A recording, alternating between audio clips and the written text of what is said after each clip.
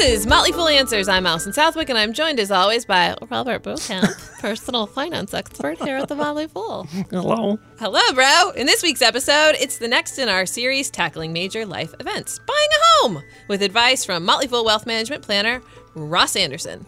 All that and more on this week's episode of Motley Fool Answers. So, bro. Yes, Allison. What's up? Well, I got 3 quick things for you. Number 1, interest rates are plummeting. So you may have read about this in the news. The 10-year Treasury is now yielding 2.48%, down from 3.24% last November. March saw one of the biggest drops in rates, certainly in the last couple of years. So why does that matter? Well, we talked briefly on a previous episode about the inversion of the yield curve, where short-term rates are yielding higher than long-term rates. Well, it's solidly inverted there in March, which traditionally in the past has happened before each of the last 9 recessions. Dun, dun, dun. Oh, dear. So a little worrisome. The good news, or at least neutral news, is that doesn't mean a recession is imminent. Sometimes there's a good year or two in between the time of inversion and recession. So you're saying we've got 2 years? Yes, exactly. Okay, great. And the stock market actually tends to do pretty well after the inversion, at least for that year or so. Plus, there have been false positives in the past, so it doesn't necessarily mean there's a recession, but it's something to pay attention to. More practically speaking, when rates go down, the value of bonds go up. So March was a pretty good month for bonds. And also, mortgage rates are just plummeting. So we just went through the biggest drop in rates over a 1-week period in 10 years. So in October, mortgages, 30-year mortgage was almost 5%. Now it's down to 4%. And according to mortgage data provider Black Knight, that means there are about 5 million Americans who could refinance and cut 0.75% off their mortgage. So if you're one of those people, definitely now is the time to consider doing that. I'm glad I didn't just remortgage. Oh, Yeah. wait. Yeah. Well, you could always do it again. Number 2, there could be new retirement laws on the horizon. So something very unusual happened recently in Washington. Democrats and Republicans agreed on something, What? at least when it comes to the House Ways and Means Committee. So they advanced several pieces of legislation that, if passed by the House and Senate and signed by the president, would bring a whole bunch of changes to retirement accounts as well as 529s. And the thing is, there is a good deal of bipartisan support for this. So just a sampling of what could happen. So it could be easier for smaller companies to offer retirement plans and get a $500 tax credit for automatically enrolling employees. Ooh. And make it almost required for people companies that are offering 401ks to let their part-time employees sign up, because currently they don't have to. And both of those things are good news to small employers and more coverage for part-time employees, because study after study shows that the availability of a plan at work is highly correlated to whether someone is going to save. So that's good news. It's possibly that they're going to raise the required minimum distributions from retirement accounts from 70.5 to 72. And I think that's just has to go up even further, but that's a good step. They're going to allow 529 accounts to cover private school, homeschooling, and cover student loans. So that's a big change too. And then finally, encourage 401ks to offer annuities. This one to me is a little controversial. The point is that 401ks are good for people accumulating money, but then employers don't really provide any help on turning that into retirement income. So they want to make it easier for annuities to be included so they could provide some sort of lifetime income. The flip side, of course, is that annuities often are very expensive and actually are not very good for people. So I'll be very interested to see how they make sure that the annuities that are offered within 401ks are actually good for the folks. So we'll see what happens. Again, it's not law yet, but things are looking generally good for it. And if they get implemented, there'll be a lot of changes. And finally, the popularity and possible creepiness of Airbnb. This comes from an article on recode.net, at least the first part of it. And they have a chart that shows that Americans are now spending more on Airbnb than Hilton. And it's now taking up 20% of the entire U.S. consumer lodging market. Wow. So that has all kinds of implications for the hotel industry, for the real estate industry, because many people are buying these houses to rent them out. So that's all good news for Airbnb. On the flip side, there's an interesting article in The Atlantic with the title, Airbnb has a hidden camera problem. Oh. The home rental startup says it's cracking down on hosts who record guests. Is it doing enough? So it starts with the story of a guy who goes to rent one room in a 2-room apartment in Miami, laying in bed, looks up, sees a couple of lights, goes look at him. He's being recorded in his bedroom. Oh, my gosh. Yeah, so he takes out the memory card and then leaves Airbnb, refunded his money, and then paid for him to stay in a hotel. But it turns out there are lots of rules about this. Airbnb does allow some videoing of people, like on the outside of the house and in common areas, but it has to be disclosed to you before you rent it. But I just found it kind of creepy. The article was... Did you find it kind of creepy? I did find it good. That's a hot take there, Robert Verkamp. Controversial. But the article was mostly anecdotes, right? So there was Yeah. no statistics about like 10% of people who stay at Airbnb are secretly being recorded. Yeah.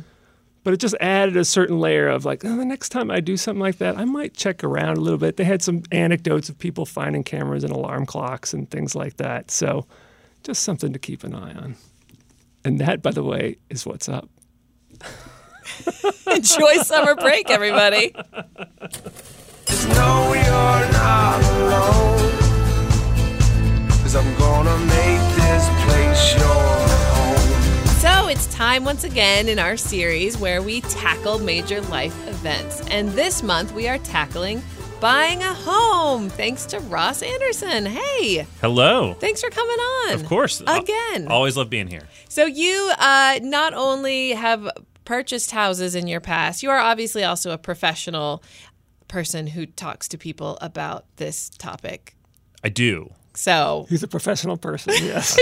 Not one of those amateur people. you can tell when I am winging the intro versus actually writing it. But yes, as a professional person, you are going to provide us with your professional and amateur experience in buying a house.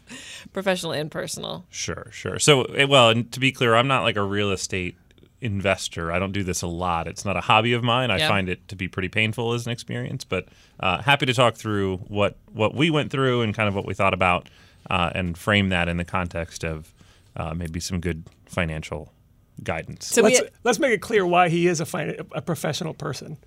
because you're a financial planner with Motley Fool Wealth Management. A sister company of the Motley Fool. That's correct. So you have actually broken this down into 5 easy steps to Thorough. becoming a Thorough steps. Thorough steps. I know you always want to sell something as like 5 easy ways to do this, but buying a house is not easy, nor should it be, because it's the biggest investment most people are going to make in their lives. It's true. It's a massive asset for most people relative to their overall net worth, and it's a big decision, and it's a long-term decision for most of us. So something you should take seriously. All right, then let's start with it. The first step, of course, is to decide whether or not you really should buy a house. Which I think a lot of people think of as a given. They just assume I should be a homeowner. I'm an adult. That's adulting. It's just like checking the boxes. That's the next thing I'm going to do. I'm going to get a job. I'm going to get a home. I'm going to get a dog. Like, maybe a spouse. Somewhere in there.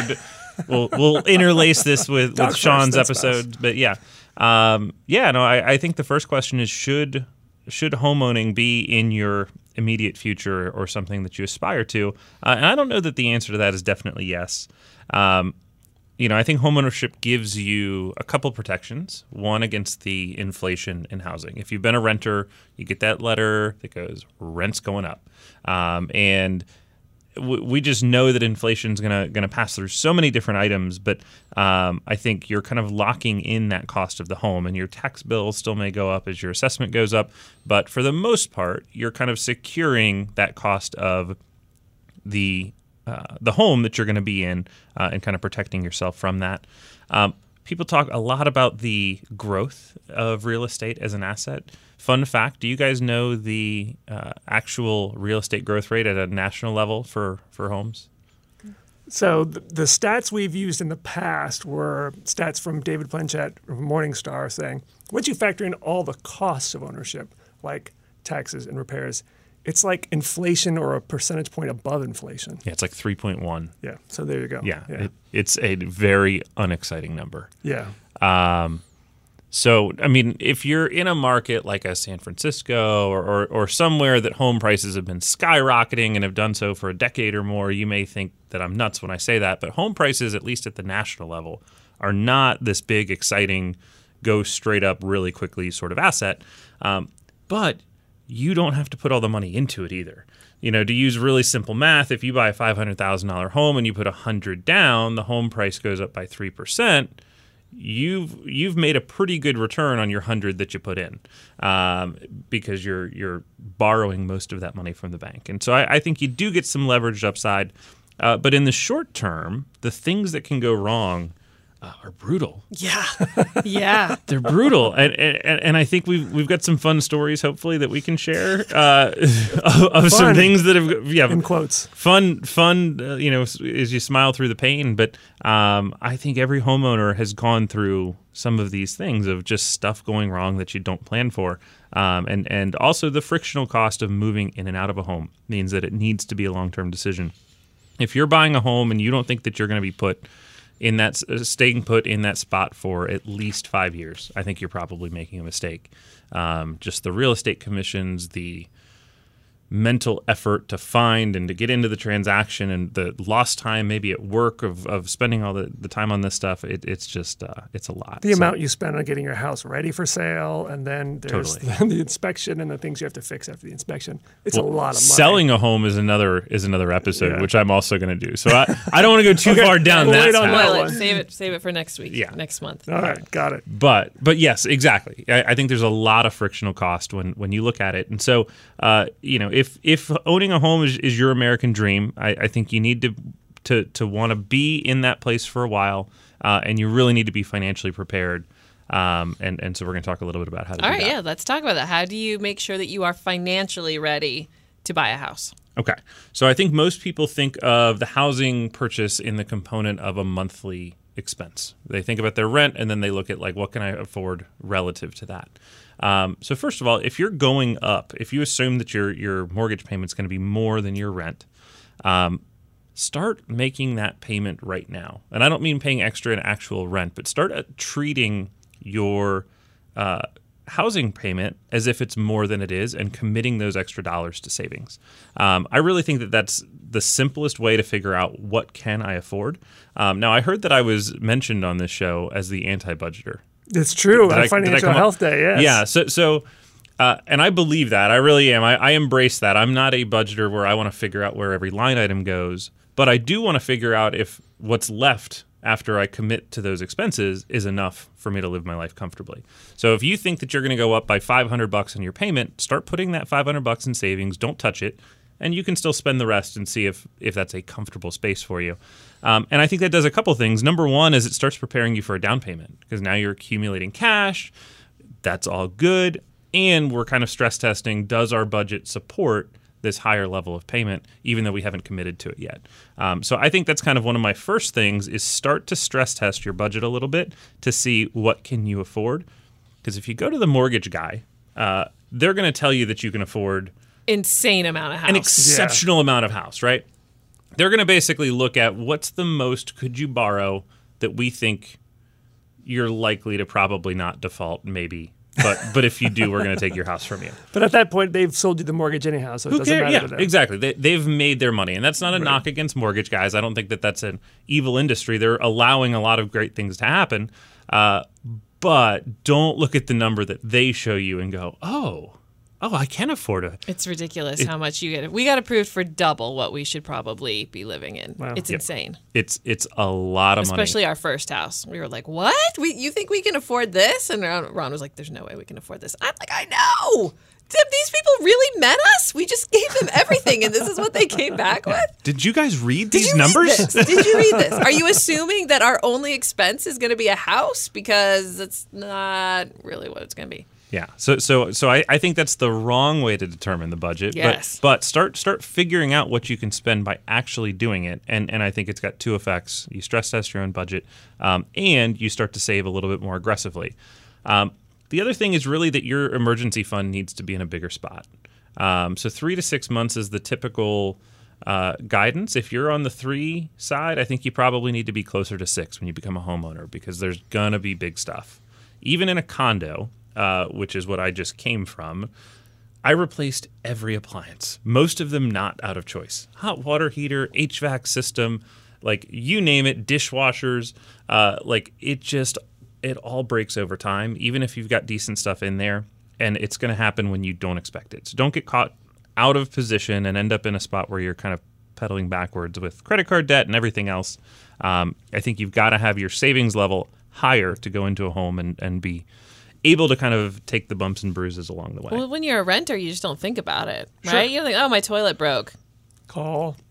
It's a Email. call. Oh, that was annoying, but now it's fixed. And I don't know how much it costs to fix a toilet. I wouldn't Sure. even begin to know. Yeah. It could be $1 million. It's not $1 million. I That's actually do know quite a- about how that's much quite it a is to toilet. fix a toilet. But you like what I didn't when I was in my 20s and when I was renting, and you don't even think about all those costs, and boy, they add up. Yeah. So a couple of rules of thumb that people will use is you should assume that you'll spend 1% to 2% of the value of the house on annual maintenance. So if you have a $500,000 house, $5,000 to $10,000 a year, or there's also a square footage rule of thumb. So $1 for every square foot, or $2 if you live in a pricier place. So that just gives you a rough idea of how much you should plan. The thing is, it doesn't happen each and every year. Sometimes you'll go a couple of years without anything, and then poof, you need to replace the roof for $30,000. Boom. Yeah. Yeah. All right. What's your next? So now that you've become more disciplined with your finances, you're saving money, you're preparing yourself. I think it's time to start looking. This is the fun part. This is so fun.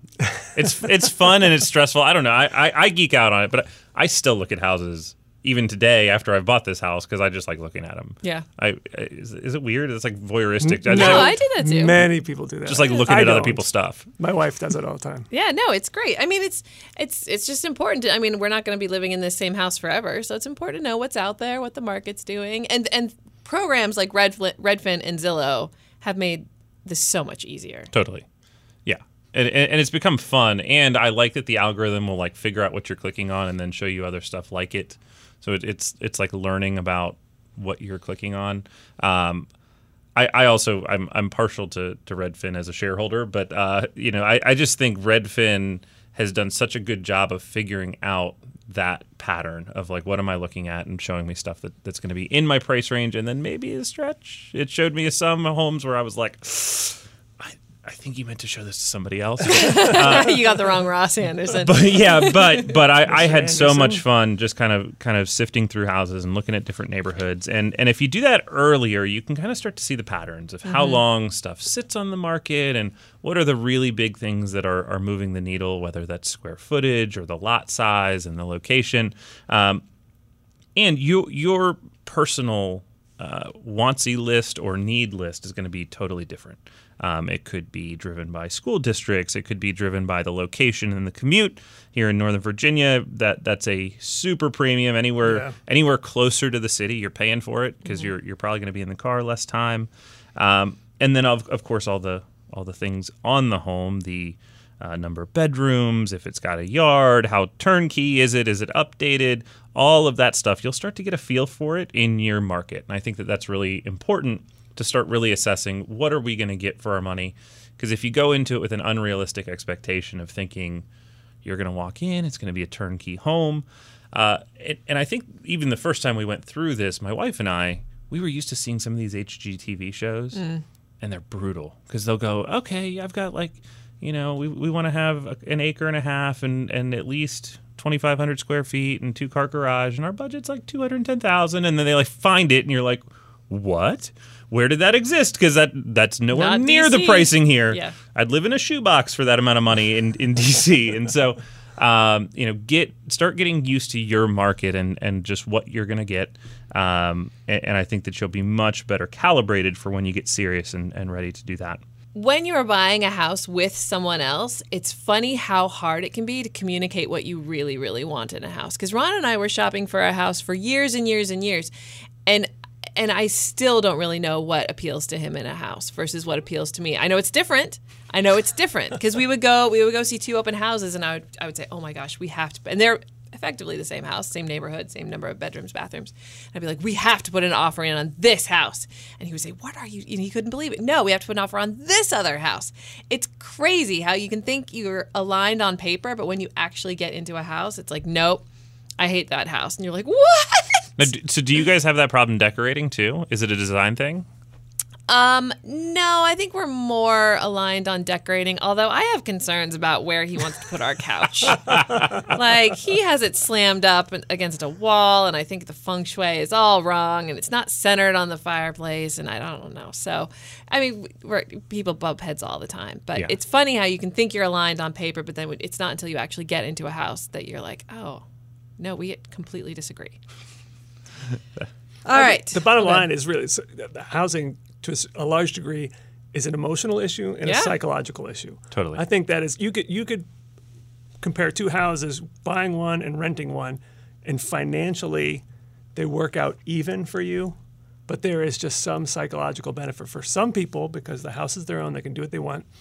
Other people like the renting because they're not tied down. Totally. Yeah, I mean, I think that doing what you want thing is probably both being overrated and underrated by people when they think about it, because everybody wants to do this stuff, and then you get into it and you figure out, what's it going to cost me to do that thing? If I just, because again, those shows make it look so easy. Like, yeah, I'm just going to like bump out that wall. That's like the most common term on TV and home renovations. Yeah, we're just going to bump that out. Bump it out. Yeah. Just Do you know open what that floor means? plan. Like, you're taking down walls. That's serious work. Yeah. You need a drywall guy. You need the paint guy. You got to or- redirect the vents and Yeah. the duct work is all got to go. And by the way, someone drilled through the joists. Oh my gosh. They always drill through the joists. Always. They just cut through mine. They just cut through them. They just Yeah. do that. Entirely. Yeah. Like what's that needed for? That's not holding anything up, is it? No, right? No, of course The not. floor. The floor is what it's holding up. Not sure who does that. Every house we've lived in, someone has gouged out large parts of joists. It's insane. If you're listening to this right now and you're a joist cutter, Just leave it. Just please- stop. Please stop it. You're killing us. You're killing us. Oh man. Yeah. Anyway. All right. This is where the personal comes into the professional. Sure. Okay. So all right. So let's assume Now- now you're well tuned into your market. You've saved some money. It's time to actually get serious. You got to go get it pre-approved for the loan. And I personally used a sponsor that shall not be named. You used Rocket Mortgage. I did. NMLS, consumeraccess.org, number 2020. Wait, 30-30. 30-30. I did that. I used Rocket. I did, and the reason I used Rocket was because they offer a very inexpensive recasting process, which I don't know if anybody has ever thought about recasting. I don't alone. even know what recasting is. Okay. So recasting a loan is if you're going to make a big payment on it at some point, that can either go to principal and you'll pay off your loan sooner, or you can have them readjust the amortization schedule. So it actually lowers your payment. The reason we did that, or wanted to do that, we haven't actually done it yet, is that we hadn't sold our condo when we were doing this. And so we were making a smaller down payment than we thought we were going to. And then the plan was to sell the condo, use the proceeds of the condo to lower the mortgage, and then we were going to lower the mortgage payment as a result. Now, in my particular case, all of that money has now gone into renovations in my home because we wanted to bump out a couple walls. It's easy. How hard Very can it be? easy. Yeah, just bump it out. But that was at least the plan, and now at some point I still may do that, but haven't yet. God, think of all that space you have now. It's true. Just so much room. It's true. I had a bathroom. The master bath looked kind of like a hotel room. There was the vanity was in the master. There was no space. Oh, really? Yeah. You just like walk over to the vanity while you're in the master bedroom. And we were like, That is weird. it's not going to work. Yeah. Somebody getting ready early in the morning, wakes everybody up. That's a problem. Yeah. So we just bumped out the wall. Just bumped it out. Yeah. No big deal. Yeah. So the purpose of the pre-approval, though, is first of all, you know how much you can borrow. Correct. But it also puts you in a stronger negotiating. Much so. Yeah. So when you're submitting that letter, basically saying I have access to these funds, they've already looked at my stuff. You're making a much stronger offer that you're likely to be approved for the financing if your offer gets accepted. Right. The other thing, and I thought this was fascinating, is that they're doing all of the pre-approval stuff through account aggregation now. So it used to be that you had to submit statements over and over and over and over again that they kept asking, okay, what's in the bank account now? And so if this was like a long process for you, you'd have to send them months and months worth of your bank statements, and it was just a pain in the neck. And now they just connect right to it, like on Mint.com or some of these other aggregators, and they can just watch. And they can see if you spend all your money and tried to move it from one pocket to the other. And so they don't have to keep asking. It was great. It's easy and a little creepy. It's true. Yeah. It's true, because they're probably still watching. Like, Yes, ooh, he spent all that on a wall? No, but I think that process has improved quite a bit with technology. All right, and so we've only ever worked with a realtor. Obviously, companies like Redfin and Zillow, they offer, or does Zillow also offer you to not work with a realtor and you work through Zillow? I believe Zillow is still doing the advertising Just with the Redfin. realtors. So with Redfin, they have partners. So with Redfin, you can go with them and it's cheaper, or I guess you can just go cuckoo crazy and not use a realtor. You But could. I wouldn't. We use a realtor. Wouldn't recommend it. Yeah. Yeah, and now you're ready to make an offer. And one of the things that our realtor did help us with in this case was, I think, making an aggressive offer but justifying it. One of the things that you'll see people do is decide that they're going to throw like a lowball offer out there. We're like, okay, the home's listed for $400,000, but we'll send them $315 and see if they accidentally sign it. I think it's important to remember you can be aggressive on your offer, but there are people on the other side of that may now be insulted that you've deemed their home not worthy of anywhere near what they're asking for it. And so as the receiver of that offer, you could choose to reject it, you could choose to counter, and most people will counter, or they could reject it flat out. But if you're in a reasonable range and they're a motivated seller, they'll probably counter offer. But if you justify why you're offering something lower than what they're asking for, I think we had a much likelier chance, and that's what we did. So we sent the comps and basically said, these 3 homes around you have sold. This one sold for exactly what you're asking for, but it was updated, had better bathrooms, better yada, yada, yada.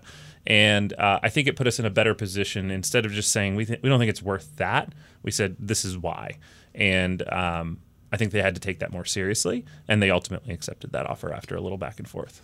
All right, so you make your offer, and it gets accepted. We got a deal! Yay! You are under contract. Congratulations.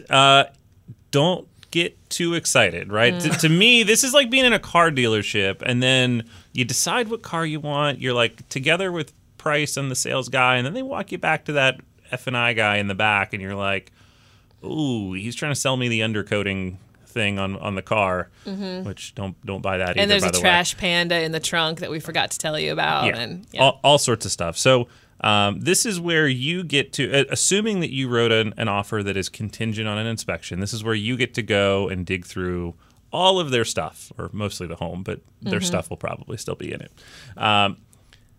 So in the home inspection, and we made a couple mistakes as part of this process. The home that we bought is on a slab construction, so it means it doesn't have a crawl space. It's just sitting on a big block of concrete. And there were some cracks, and there was some clear movement in the concrete, and it started making us nervous. And we thought, oh my gosh, is the foundation of this house wrong? And we got so nervous about that we kind of forgot all the other stuff that was in the report. And so we ended up having a foundation expert come out. He looked, he said, yeah, it has moved, but it's settled. It's fine. It's going to be good. And we went, whew, thank goodness we're okay. And so, for example, they had told us that there were some droppings up in the attic. Didn't really pay much attention to it because we were like, it's fine. It's no big deal. It's a house. It was built in 1973. No biggie. It turns out they were raccoon droppings, and it was a massive problem. They were up there tearing up the insulation, and it was exceptionally expensive. And people said, didn't your home inspection catch it? And it did, I think. So embarrassing. It really is embarrassing to have been caught by surprise. Yeah. So read the whole thing. Don't get fixated on one problem, because we were just like so relieved that the foundation was okay that we were like, everything else will be small potatoes. And the housing inspection is going to be 40, at least in our experience, it's like 40,000 pages. It's just long. like every little thing that it's easy to it's easy to get lost in it. This little stone on your front drive was It's a a tripping little loose. little That's tripping it's a real hazard. problem. You're going to have Yeah. to take care of that. Oh, by the way, there's droppings. It's raccoons. Dirty Mike and the boys live in your attic. Don't worry about it. Right? And that's what we named our raccoons. It helps Yeah. to name the critters. It was great. But they're removed. We've got new insulation, fancy new patchwork all over the house to make sure Thousands they don't of get back. dollars later. Correct. Yeah. Yep. So, Foundation's good, so there's that. yeah, at least it's not moving. Yeah. At least it's not moving. So, I do also recommend if you're in more of a fixer-upper sort of house, take a contractor in there with you. You can do that as well, either as part of the home inspection or book another time with the current homeowner, and start figuring out what those projects are going to cost. You know, you don't have to commit to doing those things right there, obviously. But if you're going to do some renovations, you can go into it very clear-eyed about what's going to happen to you after you close on the home. Yeah, and we had, I think Rob Brunette, he suggested on the show earlier your realtor is probably going to recommend someone to do the inspection for you, but a fool recommended that you find your own inspector and you find your own person that you like and trust and get recommendations because it's in the realtor's interest that you don't find anything wrong with the house and that you move forward with it and that you enjoy it and get past it. And so Rob had a bad experience, so he suggested finding your own inspector. Sure. Yeah, because in many cases, that realtor is in a position to make that referral a bunch of times over, right? They're going to have hopefully many clients and send them back to the same inspectors, assuming the inspectors are continuing to do that. Ours gave us a few choices, but yeah, I like that, to do kind of your own independent search to find your own people. All right. So you put in the offer, you did the inspection, everything's great.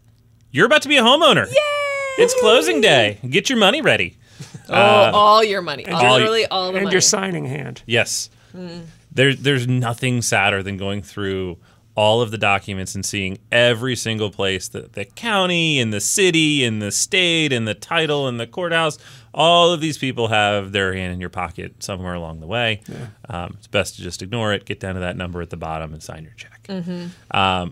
But to that point, if to go back to kind of when you're making that deal, if you're light on cash, you can ask for more in terms of like seller assistance towards the closing costs, maybe instead of negotiating your price as much. So if you're a first-time home buyer and otherwise the down payment's the challenge, maybe that's a better negotiating point for you, because when you get to this closing step, it's still going to take you some money to get through all the closing costs. But so now you're there. You are going to be a homeowner. I think the final thing I would say is decide if you're going to do any work to the home before you move in.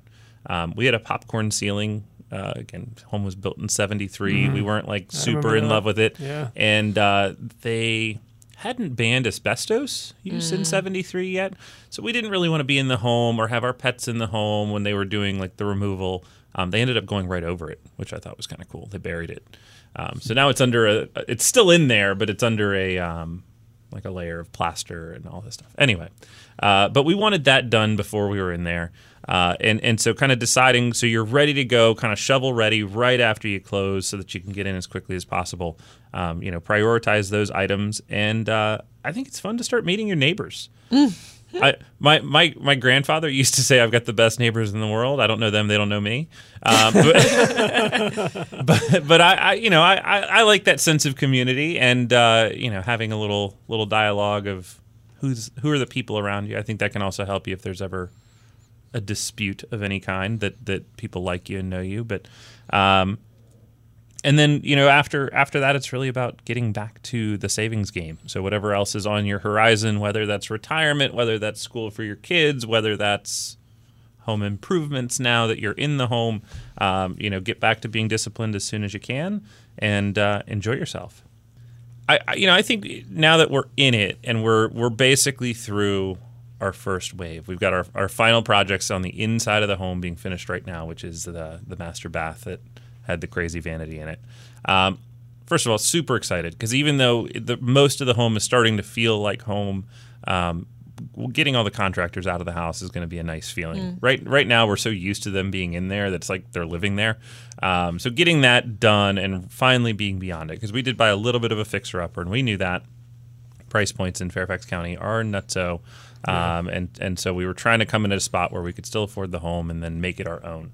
And I think that's kind of the cool thing about not buying something that's super turnkey is that it's going to feel like us when we're done with it. It's our design. If people think the tile sucks, I don't care. I picked it. This is what I wanted. I'm super pumped about it. We've got some projects that'll be outside next, but we're going to try and do as much of that ourselves and just, cleaning up the yard and all that. But it's fun. It's fun to have a place that feels like it's you. It's fun to have a place that's yours.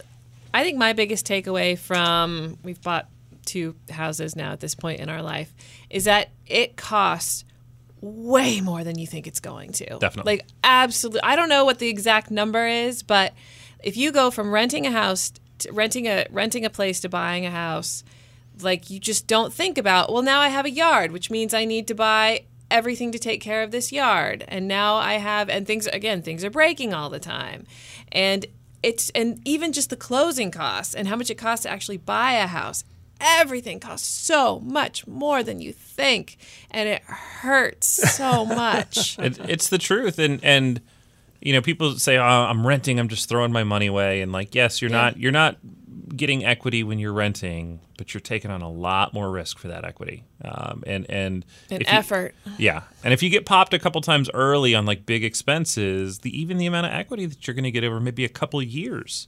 Because, early on in a mortgage, if you look at the amortization schedule, you're not chipping away at the loan very much in those first few years. It might only be like $300-400 a payment, even if you're making an $1,800 a month payment.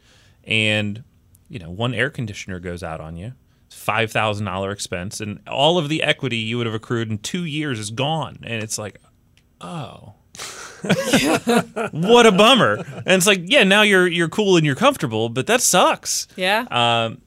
And so if you're having trouble saving money already, buying a home is probably not for you yet. You've got to get disciplined first, and get that, even if it's the anti-budget like me, and you just want to start saving money and ignoring where the rest of it goes, but you've got to have that discipline built in before you get into the home buying purchase. Yeah. I don't know how many times I've spent thousands of dollars to buy what I thought I already had. Yeah. A roof, a water heater. I thought I had that already, but now you did not buy a water heater. No. Yeah. Oh man, we're ending on such a negative note. No, it's good. It's good. It's gonna be good. And if you do buy a house that you stay in for a long time, it can be an asset later on in life. If you retire, either because then you downsize, you move to a lower cost part of the country, or you do get a reverse mortgage. So it's not a complete waste of money. Sure. But it is a long-term commitment. It is. Yeah, it takes a long time for the math to really work out in your favor. And yes, you are making a payment, you're paying off debt, and you're doing all of those things on a month-to-month basis. But assume that it's going to take longer than you would want it to. But go for it. On that cheerful note, get out there and prop up the housing. Oh, Ross, I'm going to make you stick around, but I also have some more to say here. So, all right. Our sister company, Motley Fool Wealth Management, is a registered investment advisor that can help you put your financial plan and investing needs in the context of your big life transitions. If you've enjoyed learning from Ross or the other Motley Fool Wealth Management planners we've had on the show, guess what? You can get even more of them in your life, because I think people want to hear more stories about, Dirty Mike and the Boys. Dirty Mike and the Boys. So visit foolwealth.com/radio. You'll find podcast notes and resources, and you can even book a no-obligation appointment with Ross or another planner you've probably heard on the show.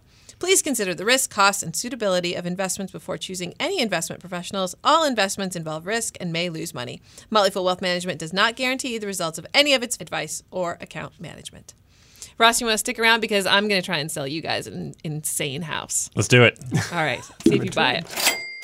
Initially, when I was planning for this segment, I was just going to research some crazy houses and have you guess how much you'd pay for them or how much they sold for.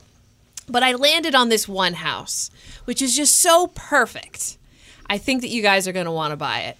And so I'm going to tell you the story of this house, and then I'm going to let you make some guesses along the way about what turns this story takes. Sound good? Sounds good. All right. So first off, the house is a vast limestone cave on 240 acres in the Ozarks, 150 miles northwest of Little Rock.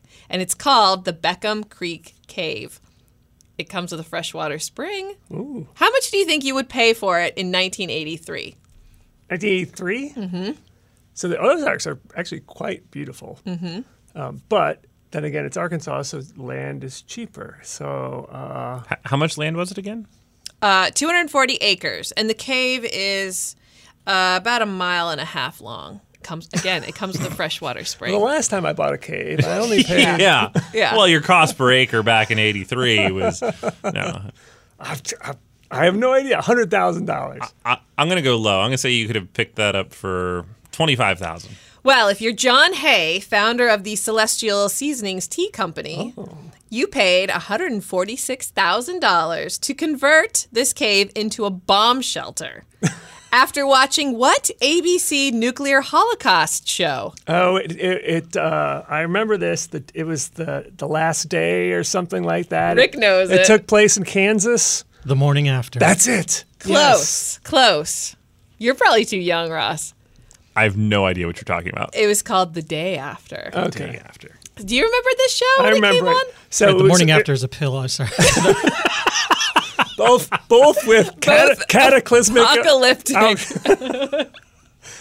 So it was a show on. This is before everyone had cable, so we were all mostly stuck watching the major networks. It was basically a show what America would look like, at least this one town in Kansas, after a nuclear war, and everybody watched it. Everybody watched It was like the last episode of MASH. Everyone watched it. Yeah. So John Hay, again, the co-founder of Celestial Seasoning Tea Company, which has its own cuckoo crazy story, he watched this and he was like, I gotta buy a bomb shelter now. I gotta make a bomb shelter. So he He takes $2 million to convert the cave into a fallout shelter. It has a hydroelectric power supply, 40-foot rock ceilings, and enough freeze-dried food to feed 50 people for 2 years. Also, a lovely dance floor. Because if you're going to be holed up with 50 people for 2 years, you should have some fun. Apparently, he was in a religious group, and apparently they even used it a couple times during some bomb scares. But anyway, eventually he realized, okay, we're not going to have nuclear outright war with Russia. Well, that's when it Right happens. Right when you give up. Right when you think, yeah. So in 1987, he sells the property to someone only known as Mr. Richardson, that person then invested $6 million into converting the place into a nightclub. Opening night, but again, we are 150 miles northwest of Little Rock. and someone decides to open a nightclub, but okay. For $6 million. Opening night boasted some big name celebrities, including, can you name at least one? It's 1987. Duran Duran. I do like a little Duran Spandau Duran. Ballet. They were doing the yeah. I mean, are we going like professional athletes? It's 1987. I'm just going to let you guess. Celebrities. Pat Benatar. The guys from Miami Vice. I have no idea. Alf.